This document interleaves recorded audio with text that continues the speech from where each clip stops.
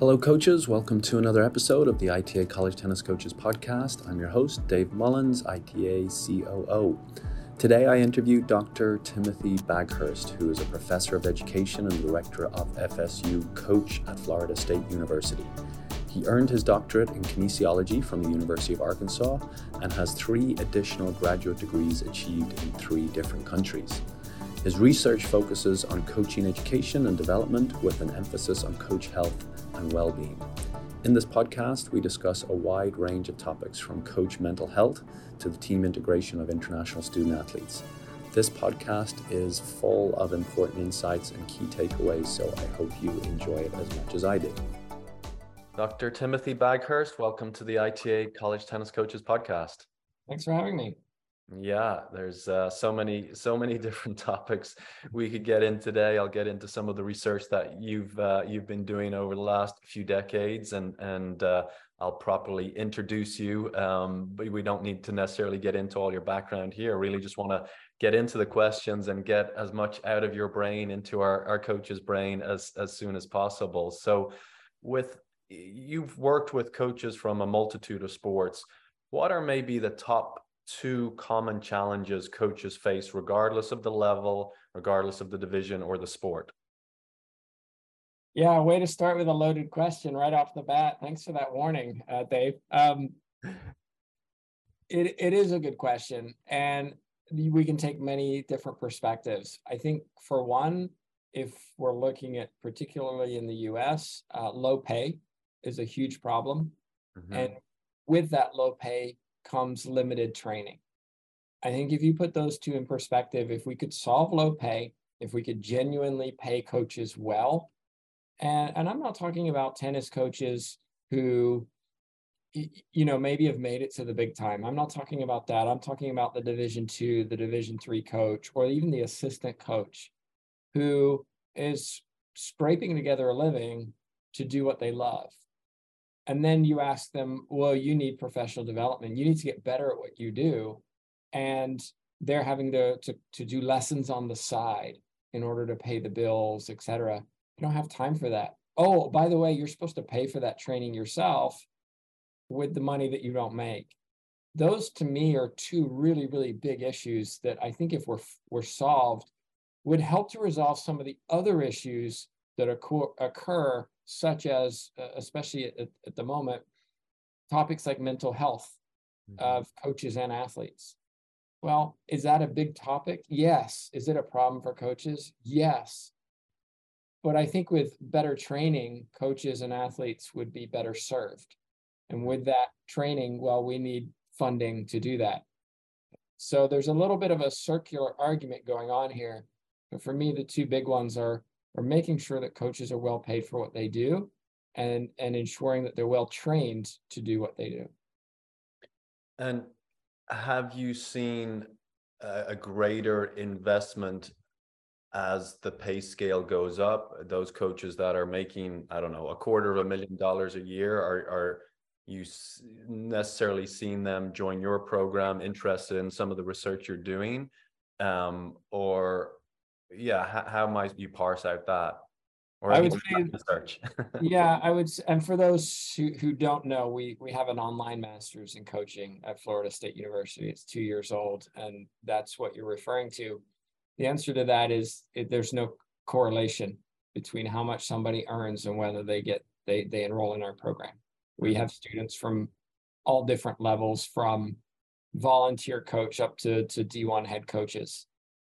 It has to do with the intrinsic motivation and the desire to get better. Are those making $250,000 a year less likely to do our program? I would argue yes, because maybe they think they've made it and that they don't need it anymore. And I think that's a wrong philosophy. I think if you are at that stage, that doesn't mean you can't improve. I mean, Dave, I've got 5 degrees. I have the job I love. I direct a center for coaching education. That doesn't mean I can just put my feet up and say, well, I don't need to learn anymore. I already know it. That's foolish thinking. Right. And so even I are looking for ways to get better. I did a training program over the last year because I can be better at what I do. Mm-hmm. The challenge for those who are in your respects have made it is to keep that hunger for professional development. Some of the younger coaches may see it as an opportunity to get that upper job. Well, if I get this master's, I'll be more qualified than the other person that's applying. Or if I get this master's, I'll be better at what I do, which will make me more successful. Therefore, I'll get that job down the road. So yeah, most of them tend to be mid-level coaches, but we do get some high-level coaches in there. And we also get some coaches in there who have no ambitions on a salary scale.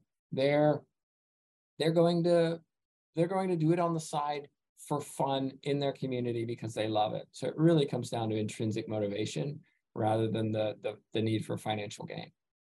Yeah, and we've seen the same thing in the educational programs that we've been putting out here the last couple of years. You just see a whole wide range of coaches at all different levels of the game, different levels of experience, and it's always fun for me to see those more experienced coaches join those education, and I love it, and for them to give back as well to the younger coaches who they're interacting with. But you've published over 100 peer-reviewed articles, which blows my mind, but can you maybe share one or two articles that really challenged your thinking or assumptions on a particular topic as it relates to coaching? Is there anything that really surprised you or stood out over all that research that you've done?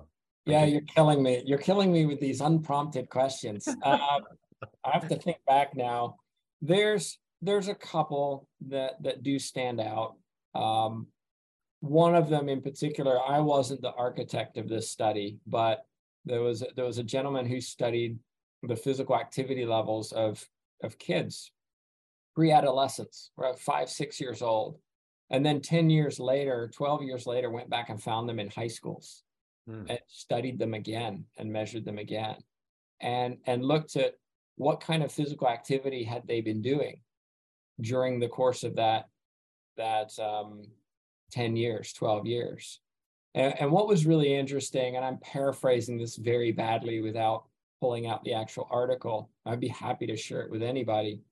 What he found was that the kids in those 5, 6, 7-year-old kids, if they were learning sport-based skills, they had higher levels of fitness in high school. The kids that were learning physical activity skills, such as running, basic skills that you need for physical activity, their actual physical activity levels were lower in high school. And the argument for this is, and we see this in physical education a lot, where we teach fitness, right? Health and fitness. Get your 30 minutes on a treadmill, etc. And what we found was, if we teach skills, if we teach tennis skills, if we teach soccer skills, etc. in youth, they're more likely to stay active throughout their adolescence than if we just teach them to be physically active. And that really hit home because there's a real push in our society for health and fitness. Well, health and fitness, I would argue then, is a byproduct of participating in physical activity in sports, lifelong sports. Tennis is one of those. That really stood out for me. And then another one was done by a doc student of mine, and notice none of these are my studies. He investigated stress and burnout in collegiate swimming coaches. And long story short, yes, coaches experience stress and burnout. It's something I speak on a lot. And what we found out, though, which was interesting, Division I and Division II were compared, and we expected to see Division I experiencing higher levels than Division II. We actually didn't find that. We found that they were about equal levels of stress. And what we found was what stressed them was different based on the level they were coaching. For example, if you think win-loss might be more important in Division I, but in Division II, you're booking hotels. Whereas in Division I, it might be taken care of for you. And so the time management might be an issue, or less time at home with your kids. And so we found that very interesting in that, look, coaches are stressed. They experience stress. It doesn't matter what level you're at. It's just different. The type of stress you experience may differ based on the environment that you're in.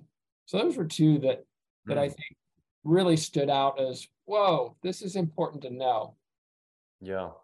And on that stress and burnout topic, how, and again, we can go in lots of different directions here, but what is some of the advice that you are providing to coaches? If a coach comes to you, it's the end of the season, they're really stressed out, or middle of season, whatever it is, let's say middle of the season, because I think when the season ends, you have a little bit of break, maybe your environment's changing, you're going out recruiting or you're teaching camps, but in the middle of the season when coaches are really struggling for whatever reason, how might you advise them to manage their stress for the rest of their season? Yeah, I just presented on this 2 nights ago, so I'm pulling up my PowerPoint and I'm going to read. I'm still building this, and what I mean is that this topic is organic. We learn as we learn more as we learn. I know that sounds inane, but when I started presenting on stress and burnout, I had the 7 or 8 things which I thought were very valuable for coaches to know. And I'm now up to 11 because I'm learning more about, ooh, yeah, I can see how that really affects a coach's stress and causes him to burn out, adding this in. So I'm just going to read them to you. And hopefully that answers the question quickly. These are not in any kind of chronological order of importance, okay? Personal exercise, relaxation and religion, having some kind of base for you to work from that allows you to get away and just reset. Number 3, having a mentor or consultant to support you and provide you with advice.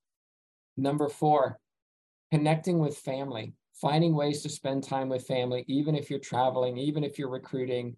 How can you get them involved in practices, etc.? And number 5, prioritizing your work and setting limits. We have a challenge as coaches. We tend to say yes too often. We have to say no, which is number 6. How do you say no? If Dave, if you're my boss, if you're the athletic director and you're asking me to do another social event where I jump through some hoops for the benefit of some fundraising, probably feel obligated to say yes, but I don't want to say yes because that's my time with my family that week. How do I say no without saying no? So that's number 6. Number 7, renewal and rest, making sure you actually take time off, have vacation time, etc. Number 8 is delegate. Don't double down. We tend to, when things get hard, we tend to work harder rather than backing off. And then how do we delegate activities to other people so that we're not having to do everything? Because if you're like me, I like to do things myself because I know they're done right. But that also adds more workload to me, which increases my stress levels. Number 9, getting and having a hobby, actually doing it. Number 10, continuing your education. The more you know how to work more effectively, more efficiently. Stop maybe some of those things that might cause stress. And then number 11, which was the one I most recently added, communicate more effectively. Poor communication can very much lead to stress levels. If you're a coach and you and the athlete are poorly communicating, maybe it's the wrong time, maybe it's the wrong words, maybe it's the wrong tone, that leads to stress because it can cause drama. And so if you are a poor communicator, that also affects your stress levels. So the answer is no one quick fix. Yep. You should just do this. Here's a series of things which you can evaluate yourself on at that point in the season and say, okay, how's my communication? How's my relaxation? How's am I still engaged in my hobby? Am I connecting with my family, et cetera, et cetera, et cetera? So it's kind of a gate check just to see, are you doing some or most of these? Hopefully off season, you get to do all of them, but that should allow you to at least think about it a little bit and then go, okay, I'm not really doing this very well. Something I need to try to do better as we go through the season. Well, thank you for sharing that list. That's very valuable to our coaches. And I know we're getting towards the end of the season, but by the time we publish this, but these are like I said, lifelong. They can apply these rules at any time, and even during the summer. I mean, I know as a college coach, the summers seem to get squeezed more and more with just especially as you get more resources and expectations on recruiting, etc. So a lot of these things need to be applied. Maybe the summers are even more stressful. I know running summer camps are very stressful. So yeah, but okay, we're going to keep jumping around from topic to topic. The next few questions are a little easier, I promise. But you, like we said, you oversee the master's degree program in athletic coaching at Florida State. One of the courses you teach is philosophy and ethics of sport and coaching. And since our return to the tennis courts post-COVID, we've seen actually a disturbing uptick in ethics and infractions issues. And maybe I'm just very fluid into this right now and I'm looking for it, but I'm seeing a lot more issues. Maybe just people are capturing them on video. They're looking for these things a little bit more. They're sharing them more, but it seems it's happening in a lot of sports, you know, regardless of, again, level. It could be under 12, you know, girls soccer with parents, maybe all the way up to the pro level. How do you encourage your students at FSU to prioritize sportsmanship and run ethical programs? Yeah, that's why we have the class. Yeah. We've got to talk about this. We have to recognize that, and I tell our students this as well, and this applies to me as well. When we compete, and I coach a national team. I compete as well, recreationally, but at a high level. We want to win. I like winning in whatever I do, but there's a way to win. And there's also a way to win by you know, there's a way to lose even when you win. Mm-hmm. And our students, I want them to be reflective of the choices they're making. When we compete or when we are out on the court, we represent more than ourselves. And I think sometimes we tend to forget that, whether we're athletes or whether we're coaches. We just focus on ourselves. And we forget that we're wearing an emblem on our shirt that represents potentially hundreds of thousands, if not millions of people who've passed through those doors of that university or college, or even representing the state in some way as well. We represent our family. You know, we carry sometimes, you know, not necessarily in college, but we carry our last name on our jersey. It represents our family. And we represent, as athletes, we represent our coaches. And as coaches, we represent our athletic director. So we have these ties where our decision-making isn't just about us, even though at times we make it about us. And we have to recognize that when we are in situations which are difficult, we cannot just place it in the situation of what's in the best interest for me, or how do I feel right now? But how does this look in the bigger picture? What are other people doing in this situation? How do I resolve this situation in the best interests of my student athletes rather than my own personal gain or welfare? And sports are intense. Emotions run high and situations happen, but it does not necessarily excuse the opportunity to act out because of that.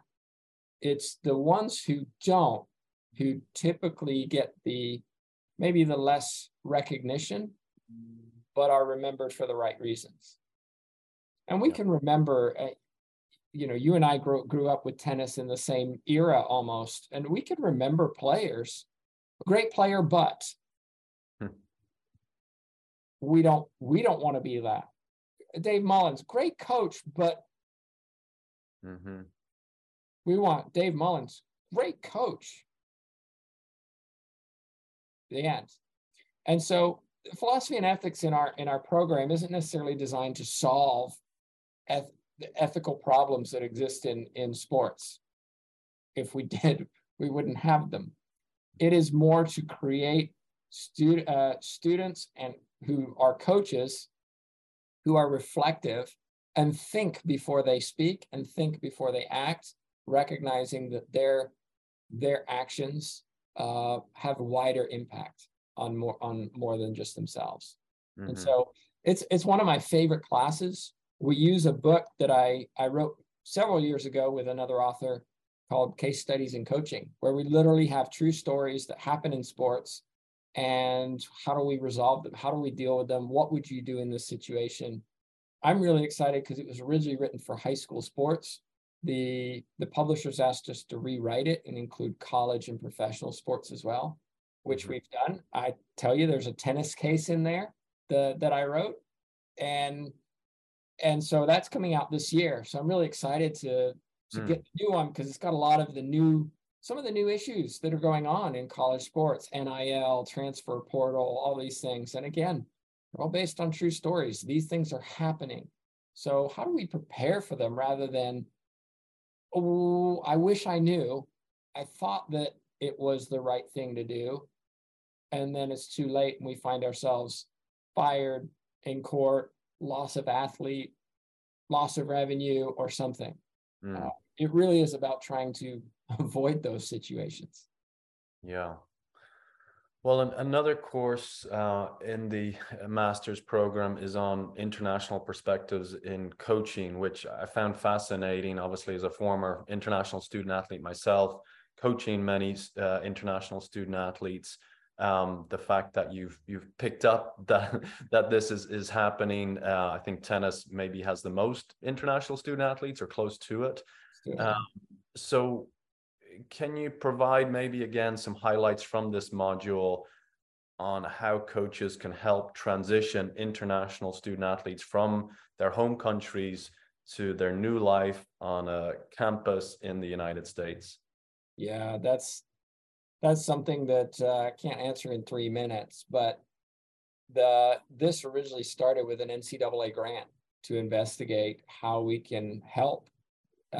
And it's something I did primarily with tennis coaches and tennis student athletes, because as you said, large sample of international student athletes in tennis. And we did focus groups with them on coaches' experiences coaching student athletes from other countries, and then the international student athletes themselves, experiences of their coach and life in the US and the college in the US. I think the overarching answer is coaches have to be thoughtful about where their athlete is coming from and what they need in order to be assimilated into US culture. If a coach has made very little or no effort to learn about the background of that student athlete, then they don't understand their socioeconomic status, their culture, their religion, the foods that they like and don't like, maybe even their practice habits, their training habits.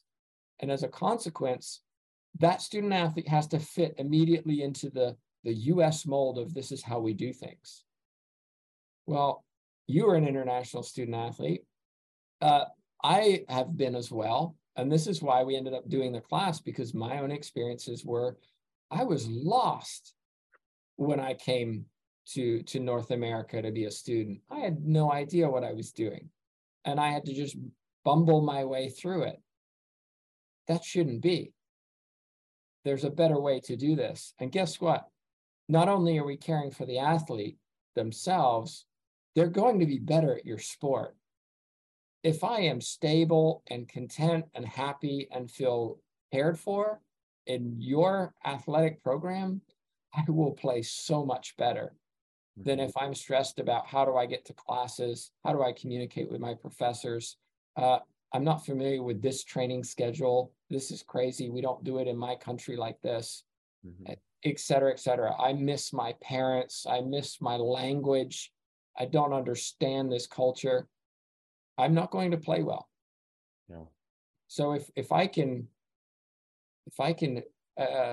tackle that problem and support my athlete and show I care about their culture and try to integrate them into a multicultural team, I'm going to get way more success from them than if I just assume they're a US player and treat them accordingly.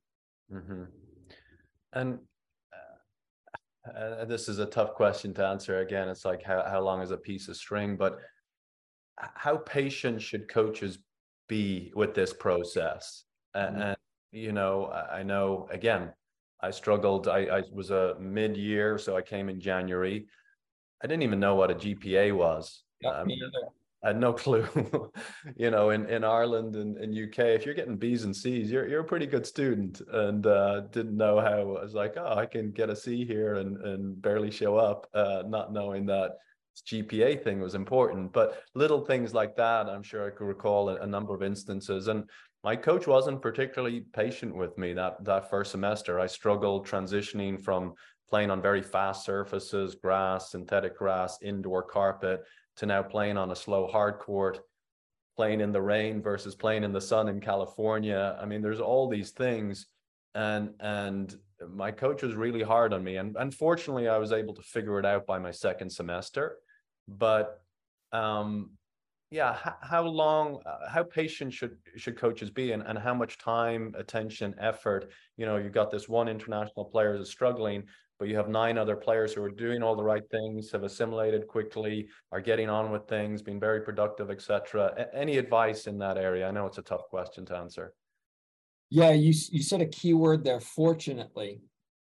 And that's because you're a very intelligent, hardworking individual who was willing to stick through it. Yeah, I know you, Dave. I know you. You've been on my show. We've had conversations. Unfortunately, a lot of those international student athletes, okay, a lot, maybe not fair, but they don't make it. Right. They don't make it. How long should you give them? I would argue a year. They need a season to find their feet. And the first semester for any of us who've been student athletes or international student athletes, technically I wasn't a student athlete, I was assistant coach, but I lost.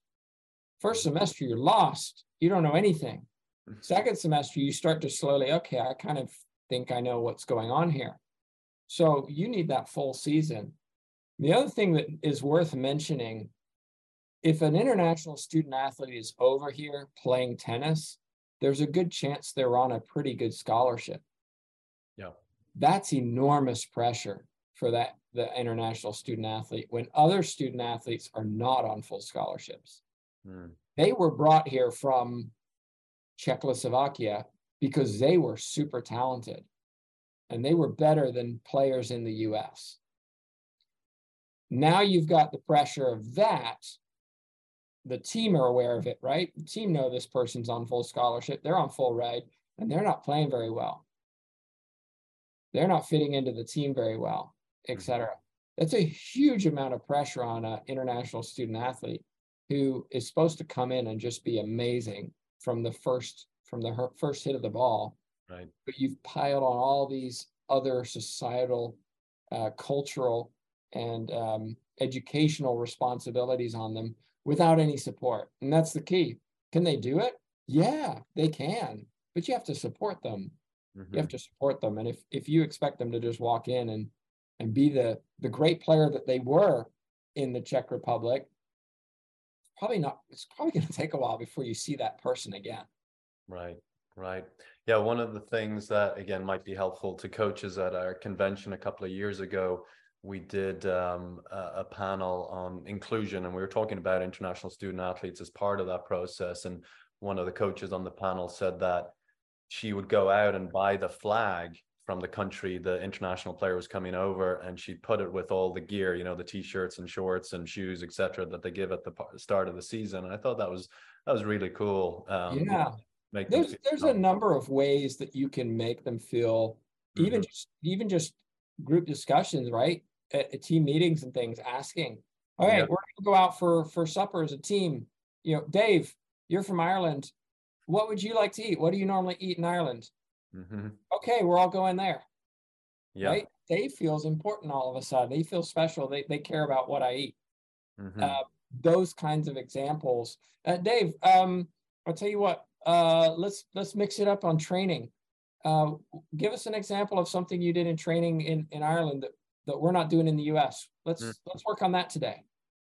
Yeah. All of a sudden, I've made you feel part of the unit a little bit, respecting and celebrating your culture, rather than saying, well, that's not how we do it here. Yeah. So it is finding those little things that make a difference. And again, it requires effort. You have to be intentional about this. It's not going to just naturally come. And yeah, there's a variety of things, but those are just some examples. No, those are great examples. Thank you for sharing. So I know a lot of Gen X coaches, my generation, who are probably mid-career right now, are struggling with relating and coaching Gen Z student athletes. What research have you done on this particular topic, if any? And how can Gen X coaches start making some incremental changes to better relate with this generation of student athletes? Yeah, it's a good question. I don't have research. I haven't done research on this. It's when I've done my YouTube show, podcast, whatever, it's one of the questions that I ask a lot of coaches. How do you integrate into your athletes' lives? How do you get to know them? How do you get to see what they see and embrace what they do without necessarily liking it yourself? Music is a great example, right?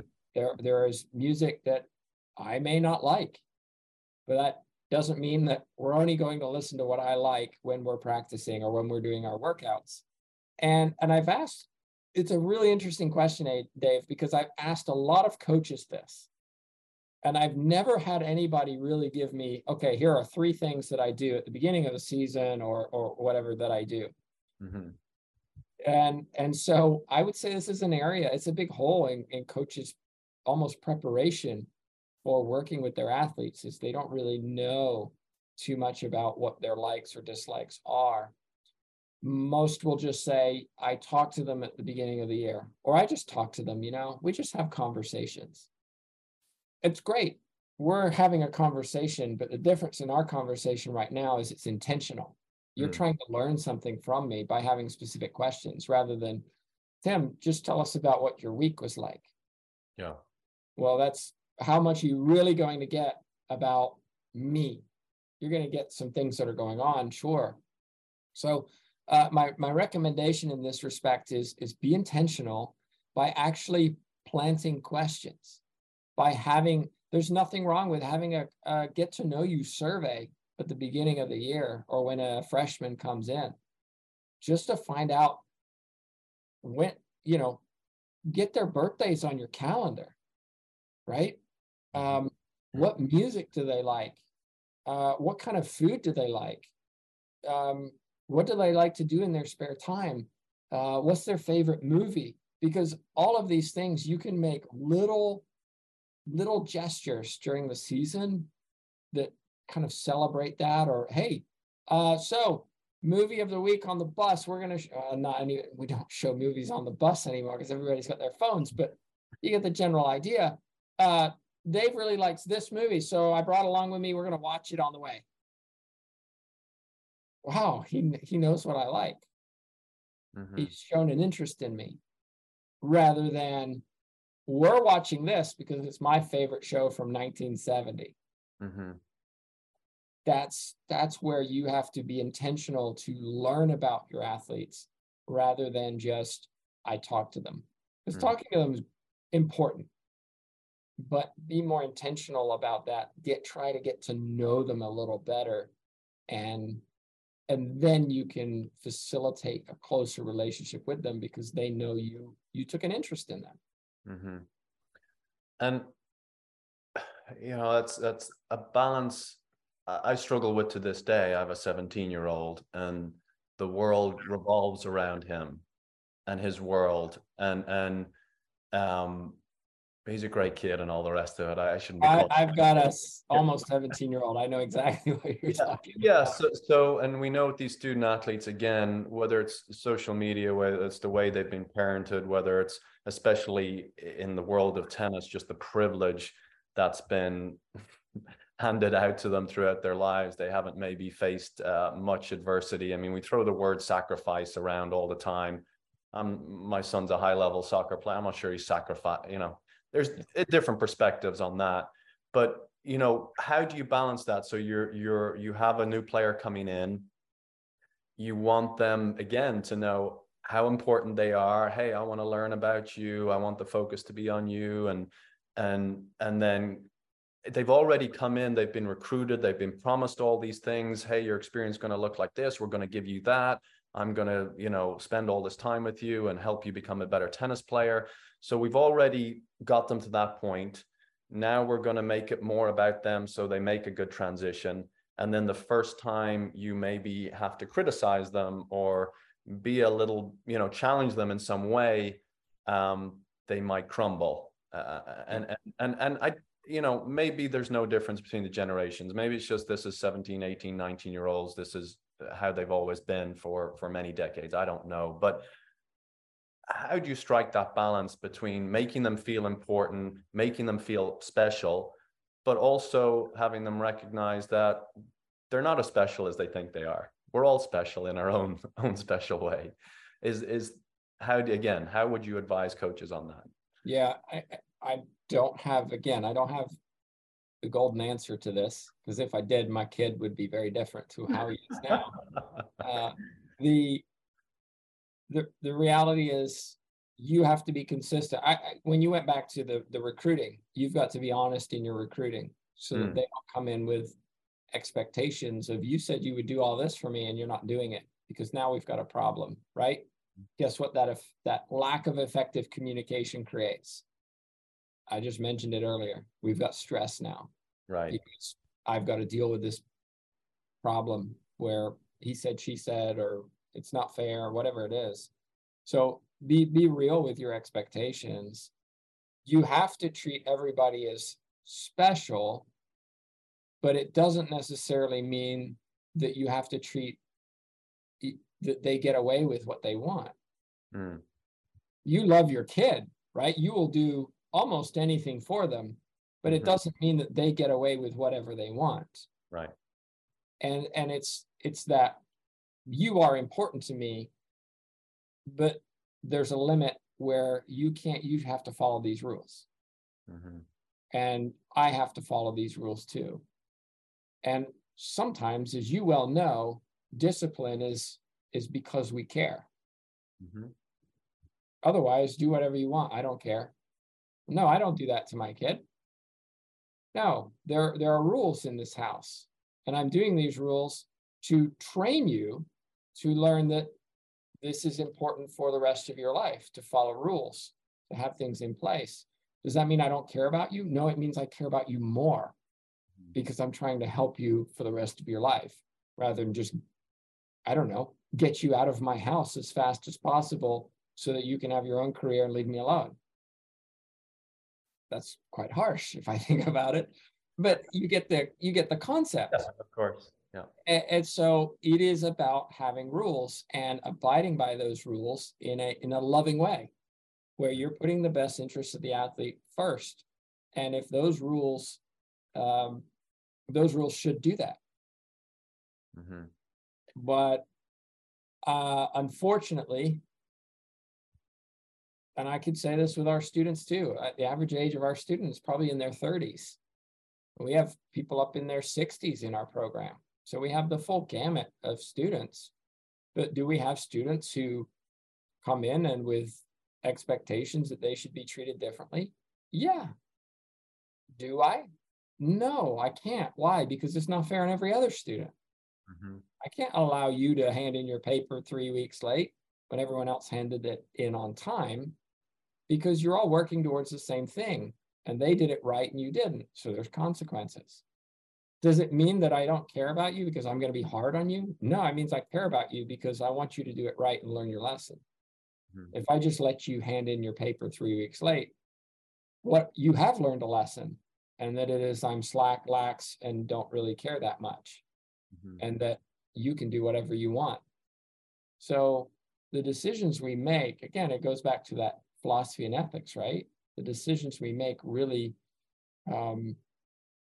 should be designed to support the athlete in a way that develops them as a person, so that they go from your program a better person than when they came in.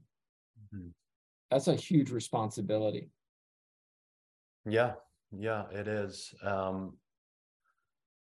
Okay, I'm just pondering that a little bit, but we'll switch gears a little bit. I might come back to that, but we know the importance of self-reflection for coaches, and there's a lot of research out there, and a lot of literature encouraging coaches to reflect almost daily, especially around practices.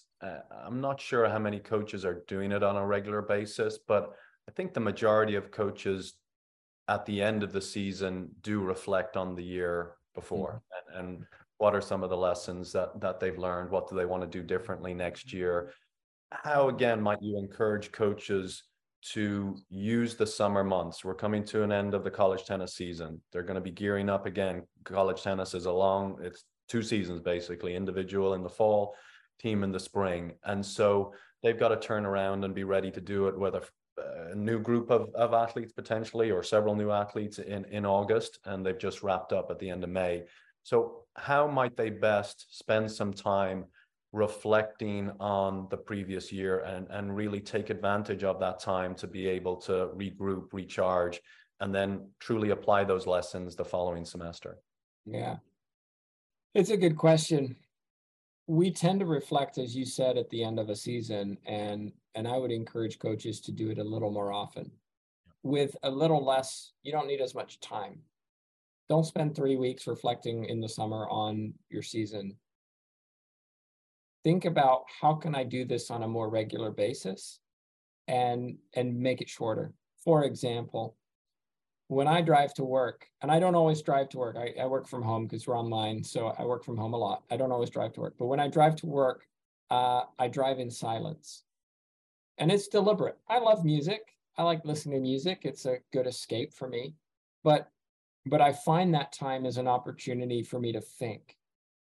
And we don't do that very much anymore. We're so busy with stuff, whether it be phone, watching something, working, family. It just, our downtime where we're just reflecting doesn't really happen anymore. And so you have to find a time to be able to do that. And for me, it's that drive to work. It's 30 minutes where the phone is off, the music is off, and I can think about things that are going on, things that I need to work on, things that need to get done, etc. And I find that quite useful. We get to the end of the season, and we also need to reflect on the year or the season itself. Sometimes, and I'm gonna get to this in a second, but I would also add to that reflection that you're doing on a regular basis, have something handy that you can write down things, because so many good ideas or thoughts come through. And if you don't have something handy to just kind of jot it down, or something to write notes on your phone or whatever it is, they're gone. Especially when you get to our age, where it's like, I knew there was something really important, that it was a really good idea, and I just can't remember what it was. So have something handy where you can just jot it down and make sure you explain what it is, because I can't tell you. I'll write something down, I'm like, I have no idea what that was. I wish I knew, because it was obviously important. But have something handy to write things down.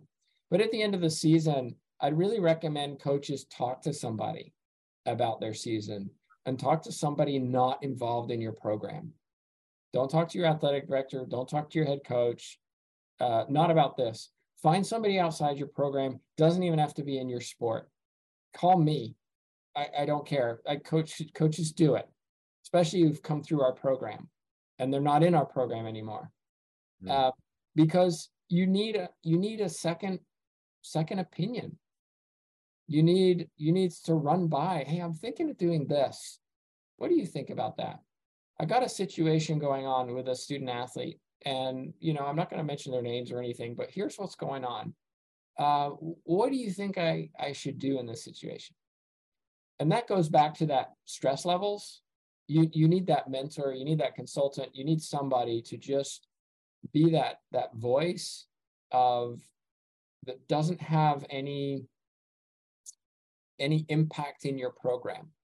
You do that with your athletic director, they're going to be looking at you of they could leave, they could get fired, how's this going to affect my program, my job, etc. You can't pull that out of your independent thinking. You just can't. A person outside that program, it doesn't matter to me. If you call me, it doesn't matter to me. I'm going to tell you what I think, and then you make a decision. So you call me, hey, so we had this season, and here's some things that have happened. I'd like to make sure that they don't happen next year. Curious what your thoughts are on steps we could take to help that. Mm-hmm. You're going to get my honest response.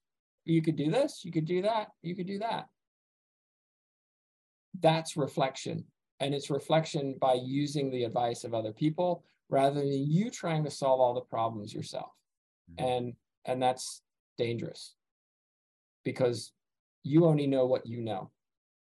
Mm-hmm. And so you have to go find what others know too to get maybe a better picture of how you should make decisions or where you move forward for the next season. Yeah, that's great. And coaches are welcome to call me as well here at the ITA, the coaches listening to this. And like you said, we'll give honest opinions. We don't have any skin in the game and do with it what you please. So, okay, well, Dr. Baghurst, this has been, you've just provided so much great information here for our coaches. Can you share with us a little bit more about the coaching program at FSU? If coaches are interested in signing up for the next term, how do they go about that? Where can they learn more? Yeah. FSU Coach it's called the Interdisciplinary Center for Athletic Coaching. It was started 4 years ago. I was hired to come start it. It's the only coach education center in the country. And we began the Masters 2 years ago. We made it online because I don't think coaches should have to quit their jobs to get better. I think they should continue doing their job and getting paid rather than rack up debt by coming to Tallahassee. So everything we do is online. It is 10 classes. You take the classes when you want. You can enroll in fall, spring, or summer. If you're listening to this, chances are you're hearing it in the summer. So July 1 is your deadline to apply for the fall. You choose however many classes you want to take. 1, 2, 3, 4, it's up to you. So you can get the program done in a year, 12 months, or you can get it done in 3 years. Most people, 2 classes a semester, you're done in 5 semesters. Fall, spring, summer, fall, spring, you're done. We also designed it from scratch. I'm a coach. All our faculty have been or are coaches, and we know what it's like. We know the craziness of schedules. We just know. We live it. So we tried to design it to help in that respect. So one of the things that we developed was ensuring that there's no tests, because I hate tests, and I would rather you read and reflect and write than just regurgitate information you stored for a very short period of time and then forgot. We also don't require you to be online at a specific time of day, because we have students from all over the place, all different time zones, and that's not fair. We do have online meets. Like I had a class last night where half the class showed up for the discussion. The other half couldn't make it. They're doing other work. So it's entirely up to you whether you want to be online for that group discussion or not. Again, this is about making this as feasible for coaches as possible. We're rigorous. We have high standards.